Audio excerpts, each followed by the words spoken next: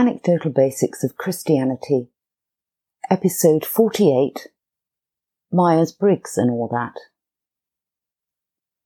Psychometric tests can be very helpful. They can offer us some insight into the questions of why we think, feel and act the way that we do, and also some understanding of the ways in which others do things differently. When I was at university, the Myers-Briggs test was in vogue, and as it is still around and in use today, my focus will be on this one, although the principles apply across the range of similar personality assessments. I've done the test a few times over the years, and although the result is not supposed to change, mine has, quite significantly, and I'm pleased about that.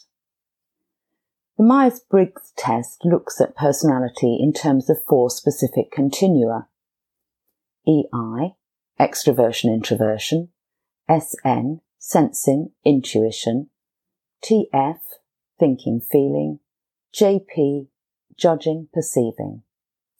According to the answers to a set of questions, the result is a profile with one of each pair of letters, and the particular combination of letters can be understood in terms of certain characteristics of personality type. There is emphasis on the fact that there are no right or wrong answers, nor any right or wrong personality type. When I first encountered the test in a church setting, I was less persuaded by the arguments that there were no right or wrong personality types, and decided that if Jesus had ever done the test, then I wanted to aim for the profile that he would have come out with.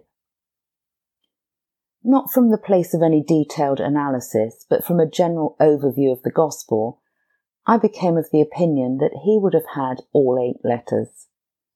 As outlined above, the test is measured along 4 continua, and it's possible to be at any point along the scale. If you come out in or very near to the centre of the scale, then your profile has both letters. I think Jesus would have come out down the centre for each, fully able to operate on both sides of the characteristics being measured. The problem that I have with this kind of personality test is that it enables people to hide behind their result to an extent. You can hear this happening in remarks such as, "Well, I'm not much good at that because I'm a J," or "Mary would be so much better at that because she's an E." It's obviously a good idea to operate in our God-given strengths, and so engaging in certain things and not in others because of your profile from a particular psychometric test may be justifiable in some instances.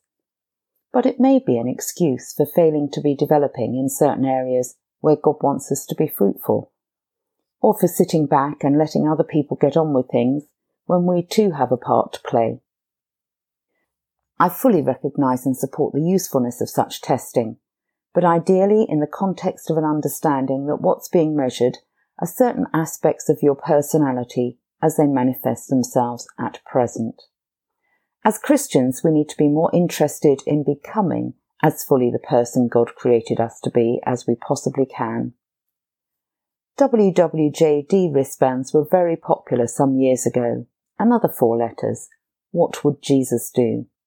It's an interesting question, but perhaps it's not always the most relevant question.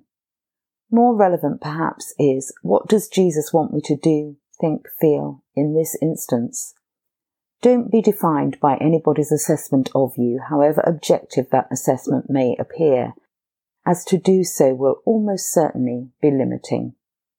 After all, like Doctor Who's TARDIS, we are almost unimaginably bigger on the inside.